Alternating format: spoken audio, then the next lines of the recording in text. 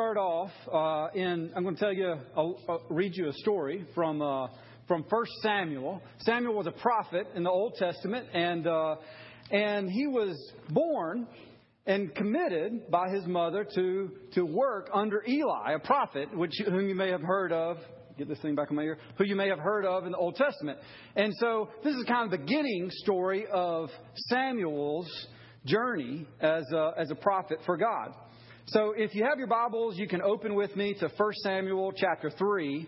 Otherwise, I encourage you to do something that I think is a really healthy practice that in reading Scripture is to identify with a character in the story. Rather than just kind of hearing the story and put yourself in the shoes of this person. In this case, there are three characters. There's God, there's the older prophet Eli, and then there's the young student Samuel. And so I'm going to encourage you to imagine as though you were Samuel in hearing the story and what's taking place. So 1 Samuel chapter 3, I'm going to read the first 10 verses. The boy Samuel ministered before the Lord under Eli in those days, and the word of the Lord was rare. There were not many visions. One night, Eli, whose eyes were becoming so weak that he could barely see, was lying down in his usual place. The lamp of the Lord had not yet gone out, and Samuel was lying down in the temple of the Lord, where the ark of God was. Then the Lord called Samuel. Samuel answered, "Here I am." And he ran to Eli and said, "Here I am. You called me." But Eli said, "I did not call you. Go back and lie down." So he went back and lay down. Again the Lord called Samuel. And Samuel got up and went to Eli and said, "Here I am. You called me." "My son," Eli said, "I did not call you. Go back and lay down." Now Samuel did not yet know the Lord. The word of the Lord had not yet been revealed to him. The Lord called Samuel a third time. And Samuel got up and went to Eli and said, "Here I am. You called me." Then Eli realized that the Lord was calling the boy. So Eli told Samuel, "Go lie down, and if he calls you, say, 'Speak, Lord, for your servant is listening.'" So Samuel went and lay down in his place, and the Lord came and stood there, calling as he had the other times, "Samuel, Samuel." Then Samuel said, "Speak, Lord, for your servant is listening." As you imagine yourself in Samuel's shoes, never having heard the Lord before, and, I don't know where you are or what your spiritual journey is like, but, you may be a kind of a new thing to imagine hearing what the Lord is like when He speaks. Is it this audible voice?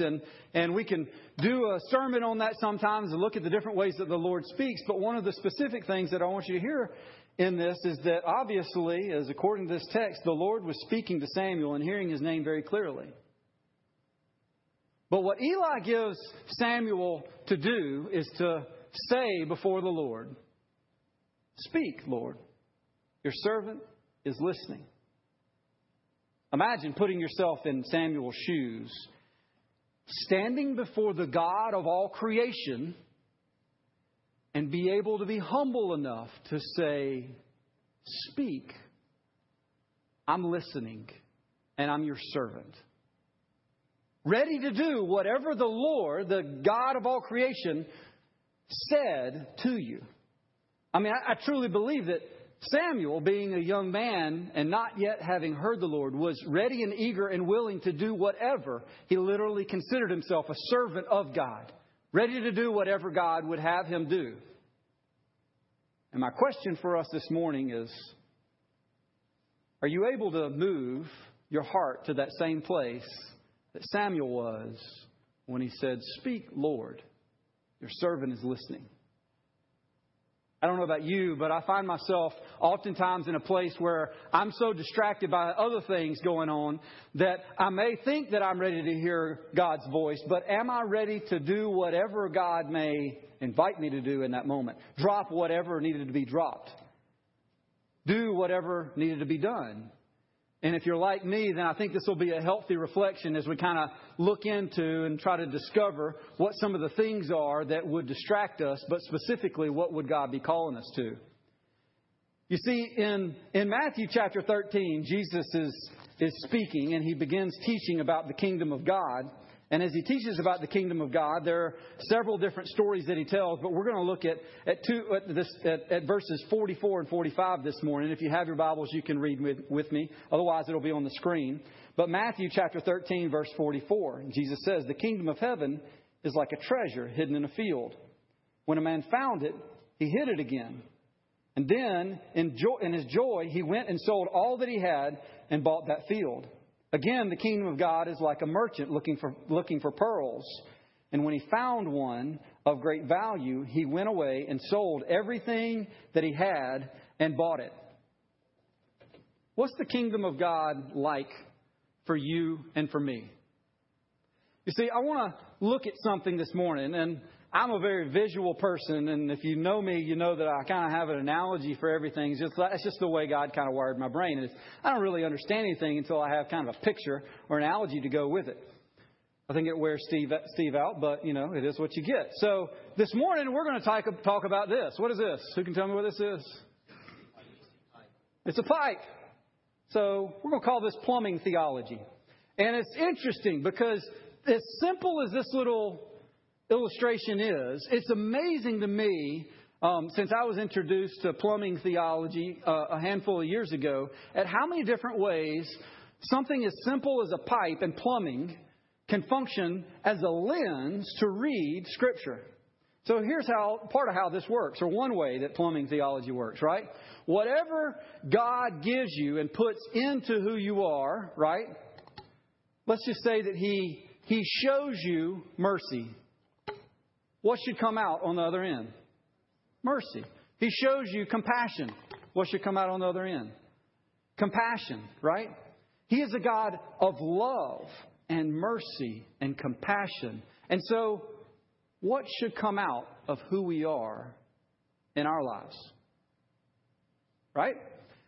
The problem is that we too often have one of these on the end of our pipe. This cap. And the cap represents our own heart and our own will.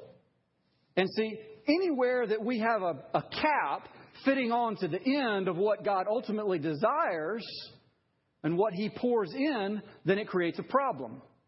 So if God is showing us mercy, and in our marriage we're not able to have mercy be the expression of who we are, then something starts to get built up. You follow me? Simple plumbing theology, right? It creates a problem when things don't flow through, but things stop. So when whatever relationship and whatever situation you're in, whoever God has been and whatever God is showing and whatever attribute God is distributing and giving as grace in your life, but we are not extending that same grace, then it creates a problem. So what are the things within our heart and in our will that clog the flow of God having His way and flowing through our lives, and the expression of who He is into our life becomes the expression of who He is through our lives, and ultimately transforms us into expressing His very same characteristics and nature. Fair? Pretty simple, right? Well, as we look at plumbing theology, so imagine with me, if you're familiar with John 15, Jesus says, "I am the vine and you are the branches," right? So in this case, we could say, Jesus is saying, "I'm the fire hydrant and you're a pipe. And if you abide in me and stay connected and fitted together, then out of you will flow water and it will be used to produce a fruit. But if you don't abide in me, then you miss out on being used to produce fruit." So I first got introduced to plumbing when I was a senior in college. I had a friend who made an effort to invest into me in that season. It was during the summer of my senior year, and he owned a remodeling company. And so he was remodeling a home in Athens, and he invited me to put in a sprinkler system. Now, I didn't know much of anything about plumbing, but plumbing, good thing about plumbing is very logical. I'm a fairly logical person. He said, "Don't worry about it. I'll teach you everything you need to know. It's really simple. And I'll draw everything out, and I just need you to do the work, and I'll explain to you, and you'll get the hang of it, and I need you to put this sprinkler system in." I said, "Okay, I'll do it." And so here I am in Athens in the middle of the summer, and I don't know if you've ever spent any time with a shovel in your hand in North Georgia, specifically Northeast Georgia, but it's not the easiest digging in the world. I mean, I actually despise it. And not only is the digging hard because the ground is like clay, but in Northeast Georgia, there's a lot of granite and a lot of rock. And so he rented me this ditch witch. And if you know anything about a ditch witch, you can rent the ditch witches that you can sit in like a tractor and, this big thing, dig a trench, in front of you. But that's not what he rented for me, of course. He rented me the kind of ditch witch that you have to hold on to with handles and walk behind. And, of course, the yard that I was putting this sprinkler system in was full of these giant rocks. And every time I hit a rock, it's like shaking me, in a crazy way. And then I have to get the shovel out. And after about 20 minutes, I'm exhausted. And I spent hours behind this stupid machine that I've never dared to go behind again ever since then, with blisters on my hands for the next several weeks because of this apparatus. And the reality of what I learned about plumbing is that it's really simple. Water comes in from a source, fills the pipe and pressurizes the pipe, and it goes out to, a sprinkler head. And then when the timing mechanism says for it to pop up and release water, it releases water. Pretty simple, right? Friends, God's made our role and our plan and His pretty simple for who we are called to be and what He wants to do through us. We're like a pipe that He wants to fill with His goodness and His Spirit to flow through us to produce a result. And as we see in John chapter 15, Jesus says, I'm the vine and you are the branches. Apart from me, you can do nothing. What can this pipe do apart from being used in a plumbing situation? It's pretty dumb. It's about like me. There's not much that this thing can do. But when God chooses to use me and when I'm doing my part to fit in and to seek His kingdom, then through me and through you can flow rivers of living water. And that's God's plan. I think you can write a dissertation for a PhD on ecclesiology, the study of the church, using the simple tool of a pipe and a lens by which to read the New Testament. It's amazing how much is spoken to in a number of different ways from this one simple little illustration of what God wants to do. And yet, for so many of us, we find ourselves stuck with a cap onto the end of our lives. So let me ask you to see whether or not you get plumbing theology. Would you rather drink water that was fit onto a source and came flowing through a pipe, or would you rather me put water into this pipe, fill it up, and leave it outside for 2 months and ask you to drink it? Which would you rather have? The water flowing through the pipe, right? All right, so you get plumbing theology. It's really simple. Things are meant to pass through, not stop. And every time that we have something pour into this, but that doesn't come out the other side, it starts to build up and create more pressure. So all the things that God wants to do and pour into your life that aren't flowing out as a result of authentic reality of Jesus, being Jesus in your life, start to build up and create pressure. So where you have this happening and building up and creating pressure in your marriage, per se, I mean, this can be like a 10-foot story of water filling this thing, and it could be almost impossible to hold my hand under the bottom of this pipe to hold back 1,000 gallons of water that had been built up. How many of us, just by looking at this simple illustration, can discover pressure in our lives simply because something in our heart has not allowed the freedom of who God wants to be through us to be the reality of what we're experiencing and what we're practicing as He's calling us to be authentically like Himself.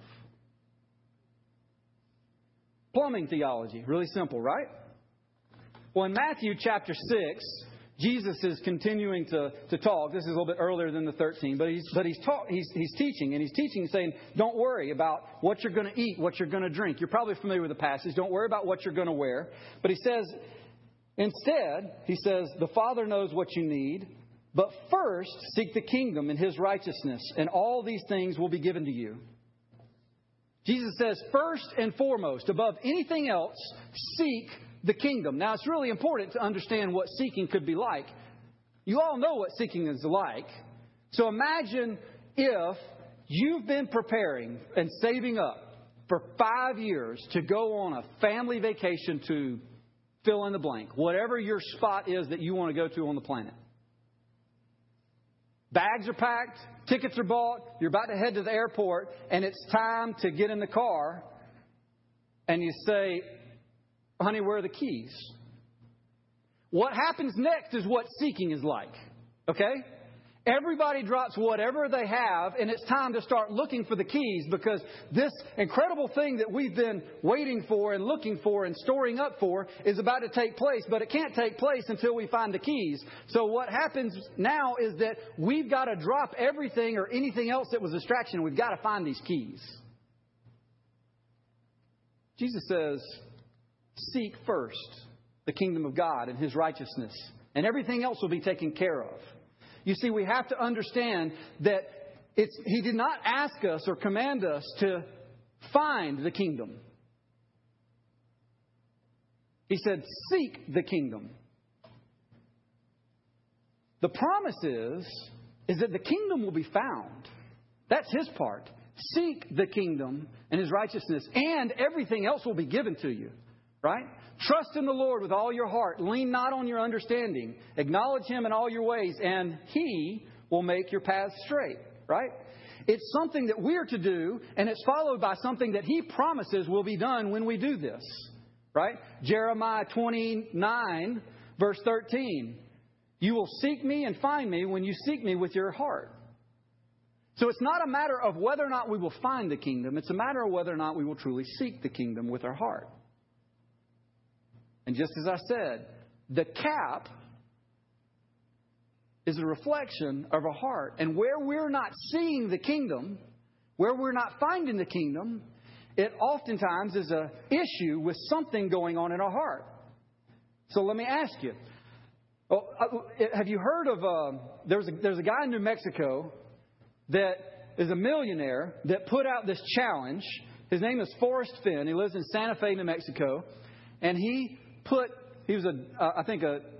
collected a lot of precious items and jewelry and paintings and stuff from all over the world. But he put some of his treasures in a box and hid it somewhere in the wilderness. And then he wrote a poem with 9 clues in it to encourage and challenge people to go find this treasure worth over $2 million. Gold, rubies, diamonds, sapphires, and all sorts of priceless things he's put in this box and left a riddle out there for the public to read to try to find. Now, as I was kind of thinking about this and trying to figure out a way to explain treasure, things that we do treasure, that my mind remembered that, and I started to kind of research it. And I went back and I read the poem. And then I looked at the map right outside of Santa Fe. And I kid you not, we don't have time to do it right now, but I kid you not, if we walk through the different poem, and I showed you a few different things on the map, that just in a few minutes of kind of looking at this, I was like, man, I think I've discovered where this treasure is. Like, I have this idea by looking at these 9 different clues and just happening upon this specific little area in New Mexico in the mountains, that I feel like a good guess of where this thing is. Where this treasure could be, at least where to go begin looking. I mean, it says, where the cold waters stop. And then I just happened upon looking at the map and seeing this Agua Fria Creek. And it's like, okay, where Agua Fria Creek then starts is where the cold waters stop. And that makes sense. It's like a riddle. And so then, under the House of Brown, and you look right there, and there's this, on the Google satellite, and there's this brown roofed house. And I'm like, I've got an idea where to begin looking for this treasure. Imagine that I did know where that treasure is. Would you be interested in helping me buy a plane ticket for 10% commission to say, hey, I want you to go get the treasure because I could use a couple $100,000? Right? If I told you that there's a treasure in Paulding County and here are 9 different clues, who wants to go find it? Do you think anybody would be interested in maybe doing it as a fun family activity this afternoon? You see, friends, let's just imagine that you had a treasure buried in your backyard. And I told you there's $2 million buried in your backyard. What would you do? You'd be digging up, you'd rent a tractor and you'd be digging up your backyard. Like, we're going to find that treasure because here's the reality is that it's something that we value. And the reason that I see that we miss out on finding the kingdom is that we don't realize the great value that the kingdom has when we seek for it, because Jesus says you'll actually find it. It's not just some hidden thing that you have to read a riddle and expect to hope you know, 1 in a billion people might be able to find. It is something that is promised to each and every one of us, and it's more priceless than any treasure that we could have here on earth. And yet, friends, we miss out on seeking it like we would our keys if we're going on a vacation. We miss out on the good things that God has in store. A great kind of hero of mine in the faith, I was watching something Dallas Willard was teaching on this last week, and this is part of where this piece comes from. He says seeking is fundamental because it is what we are seeking that shows who we are. What you're seeking is what shows who you are. Our wants constitute the most important thing about our lives. What we seek is what steers our lives into whoever we are going to be. So let me ask you, what are you seeking for? What's the treasure that you hold dear in your heart? Jesus says, where your treasure is, there your heart will be also. What is it that you treasure? What is it that you spend your days seeking for?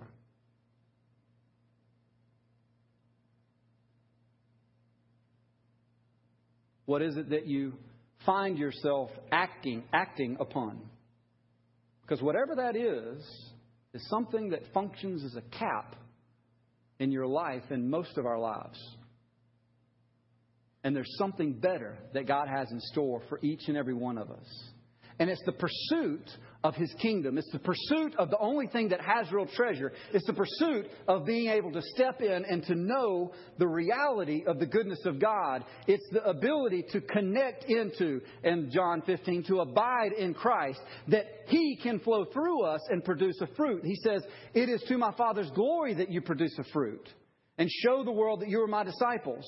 But do we believe this and feast on it and desire to look for the kingdom everywhere we go? I'm not saying that every person in here has to become a pastor and quit their job and go into full-time ministry. I'm saying wherever you are, that is your full-time ministry. Are you seeking the kingdom of God in where you are? Because most of us are missing that. We're too distracted with the things that get piled up and the things that become weight and that get our attention to say, well, this is happening again and I'm not being treated right, and so I'm not going to show this person mercy. I can't show this person compassion. It doesn't matter that that's what's been done to me, but we're missing out on the fruit of the kingdom because it prohibits the Spirit of God to flow in us and through our lives. Friends, there's nothing like the Spirit of God flowing through you.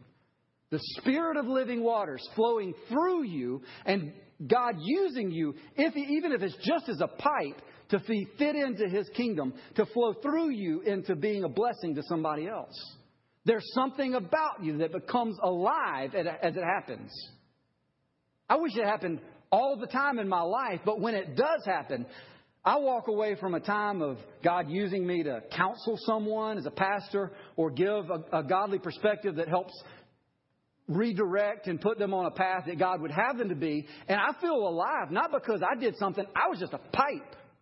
He's done everything, but His Spirit moves in our lives and wants to use each and every one of us, Paul says, that we are now agents of reconciliation in God's kingdom.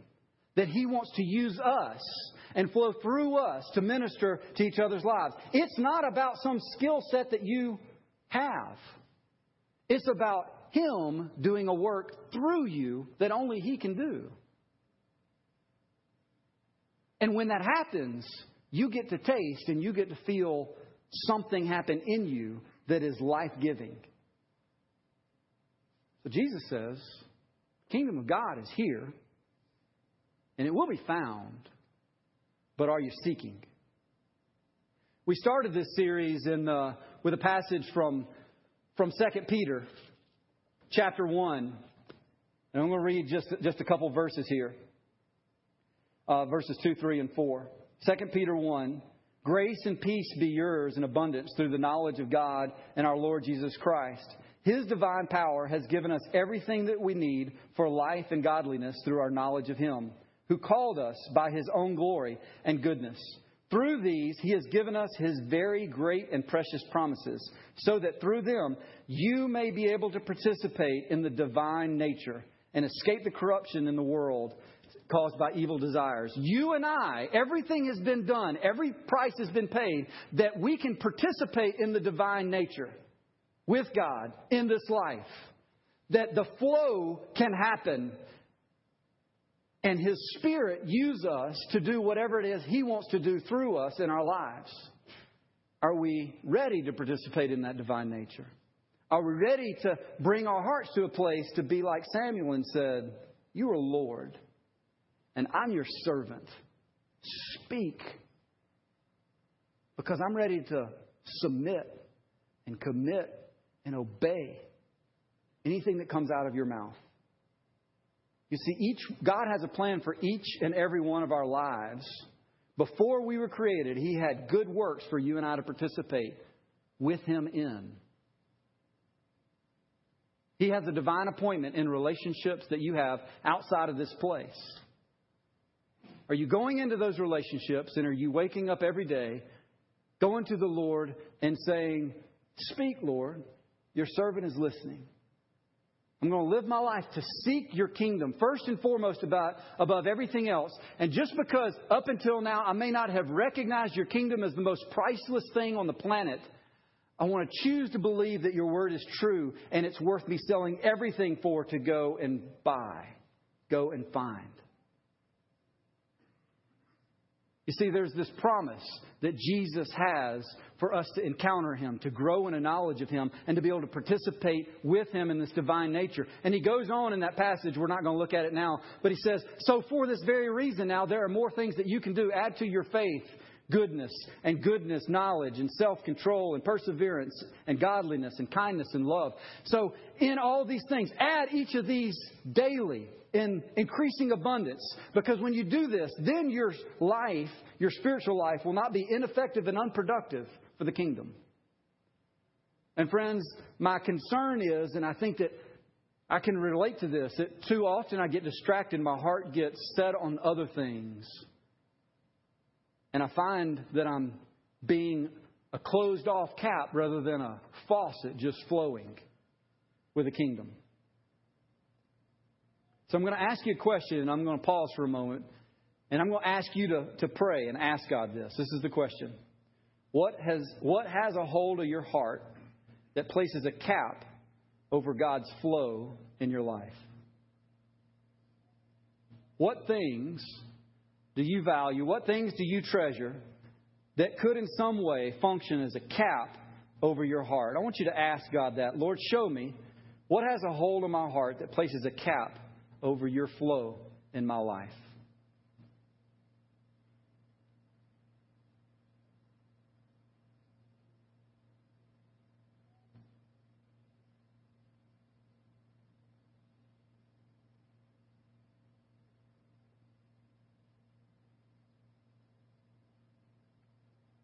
You say, you may wonder whether or not true transformation is really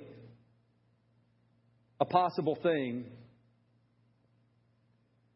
And I'm going to read a quote to you from Dallas Willard. He says, it is possible if we are willing to do one thing, and that is to rearrange our lives around the things that Jesus practiced in order to receive life and power from the Father. So you ask the question, what did Jesus practice? Jesus lived his life listening to God. He lived a humble life. He was a servant. He healed people. He freed people from things they were in bondage to. He preached the good news. But I think you can take that list of different things of who Jesus was and what Jesus did and put them all under the umbrella of Jesus lived to seek the kingdom of his Father every day of his life. It was the primary thing that he was about. And so I hold that up before us and I ask us, what is it that needs to change in order for that to be the primary thing in our lives? Because when we seek the kingdom, we'll find it. And this is how Jesus lived. This is how he practiced living a life before his Father. I'm going to leave you with a few questions that I'm going to encourage you to take home and to wrestle with each day of the week. You can read this list. You can ask yourself these questions 10 times a day, once a day, whatever. But I want to challenge you to ask these questions to God as in the form of a prayer. Here they are. Father, I surrender. Will you begin to recalibrate in me today? Will you begin a recalibration in me today unlike I have known before? So, Father, I surrender to you. Will you begin a recalibration in me today, unlike I have known before? Second question. Father, I surrender. Will you show me what my heart has a hold of that places a cap over your flow? Father, I surrender. Will you help me treasure Jesus and his kingdom more than anything else? And the fourth one. Father, I surrender. Will you fill me with your Spirit and teach me to receive your love, your words, your direction, and your power for your kingdom? You see, the thing that God has made right is that he sent his Son. Because he so loved the world that he sent his Son. And he sent his Son, he directed his Son, and he empowered his Son to do all that he would have for him to do. The Son sent the Holy Spirit, directs the Holy Spirit, as we see in John, and empowers the Holy Spirit to do all that he has planned to do. And the Holy Spirit wants to move into our lives, direct us, and empower us, instruct us in everything that he wants to do in our lives. Are we living to seek the kingdom of God above everything else? Because where we're not, something is missing the reality of the life that we're called to have. So my challenge to you this week is to put these, you can take a picture of the screen or whatever, but to put these questions before you and to come and imagine yourself as a little boy who is standing before the Lord and saying, "Speak, God. Speak, Lord, for your servant is listening." And let the Lord do whatever work he wants to do to clean out the things in your heart that would hold back the goodness of who he is. You see, whatever God would be calling you to is a good thing because God is only good. He's as good as he is holy. So anything that God would want to do in you and that has plans to do in you is a good thing for you and for me, and it's a good thing for people around you. Because everywhere that you and I go, if we are a Christian, the kingdom of God has just arrived. In the supermarket, in the workplace, in your home, in your neighbor's porch, wherever you go, the kingdom of God has just come with you if you are going to seek the kingdom in that place. And I believe that the kingdom of God wants to invade relationships and invade your community and invade your workplace and invade your grocery store unlike it ever has before. But it requires us taking an honest self-assessment and saying, "Lord, I want to be able to come before you and be your servant and be ready to join you in whatever you want to do. Give me a hunger for your kingdom." Let's pray.